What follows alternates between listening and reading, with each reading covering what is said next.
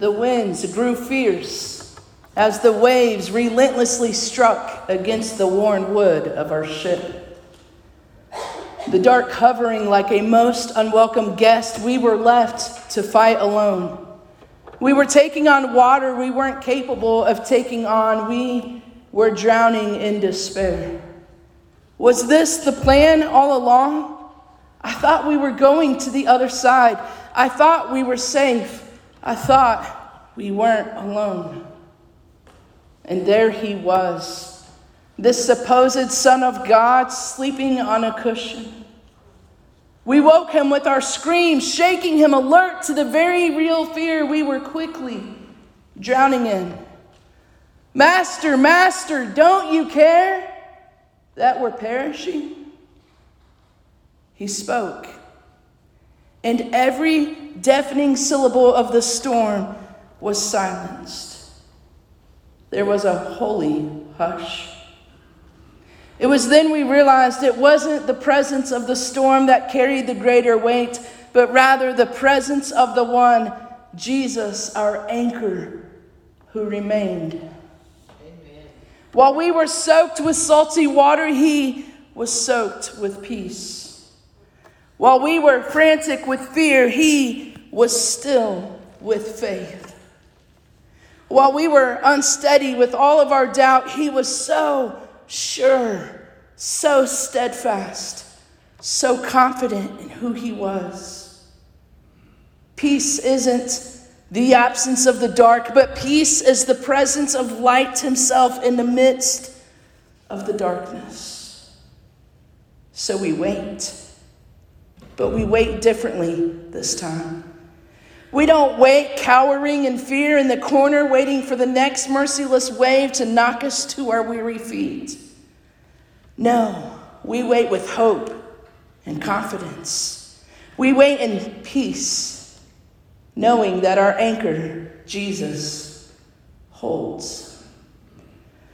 Come the darkest night of my soul, my anchor holds. Come the unwelcomed and impossible diagnosis, our anchor holds.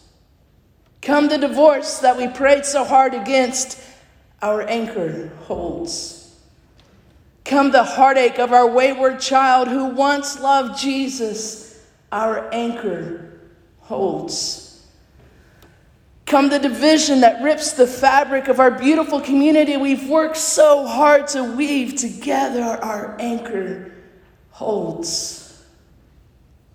Come the funeral of a loved one we weren't ready to let go of just yet. Our anchor holds. Isaiah 9, 6 and 7. For unto us a child is born, unto us a son is given. And the government will be upon his shoulder, and his name will be called Wonderful Counselor, Mighty God, Everlasting Father, Prince of Peace. Of the increase of his government and peace there will be no end upon the throne of David and over his kingdom, to order it and establish it with judgment and justice from that time forward, even forever. The zeal of the Lord of hosts will perform this. I grew up in an abusive home, with a mother who was mentally ill and a father who worked 2 jobs just to put food on the table. My anchor held. In junior high, right at the cusp of my basketball career as an 11-year-old with dreams to be the first female player in the NBA, I dislocated both hips and had 3 major surgeries within 2 years and couldn't walk for those 2 years.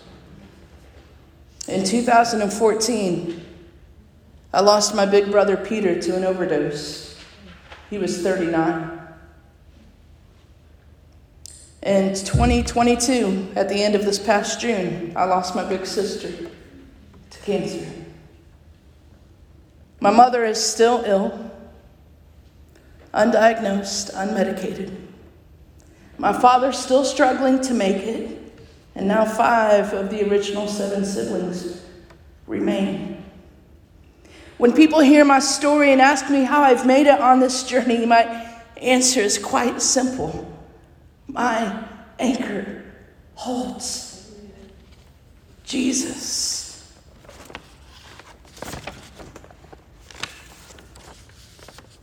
There's been a lot of disappointment in my story, even this year. But man, my anchor holds, and he holds me. He is my peace. He is my everything. I lack no good thing from my shepherd. Take a deep breath. Inhale his sweet presence and peace. It's there, as tangible as the flesh that drapes these old bones of ours. Of the increase of his government and peace, there will be no end. Our anchor, Jesus, holds. We wait with expectancy, for our peace is coming. This long, dark night of winter has no idea who's coming, but we do, and it changes everything. Jesus, our peace, our anchor, he holds.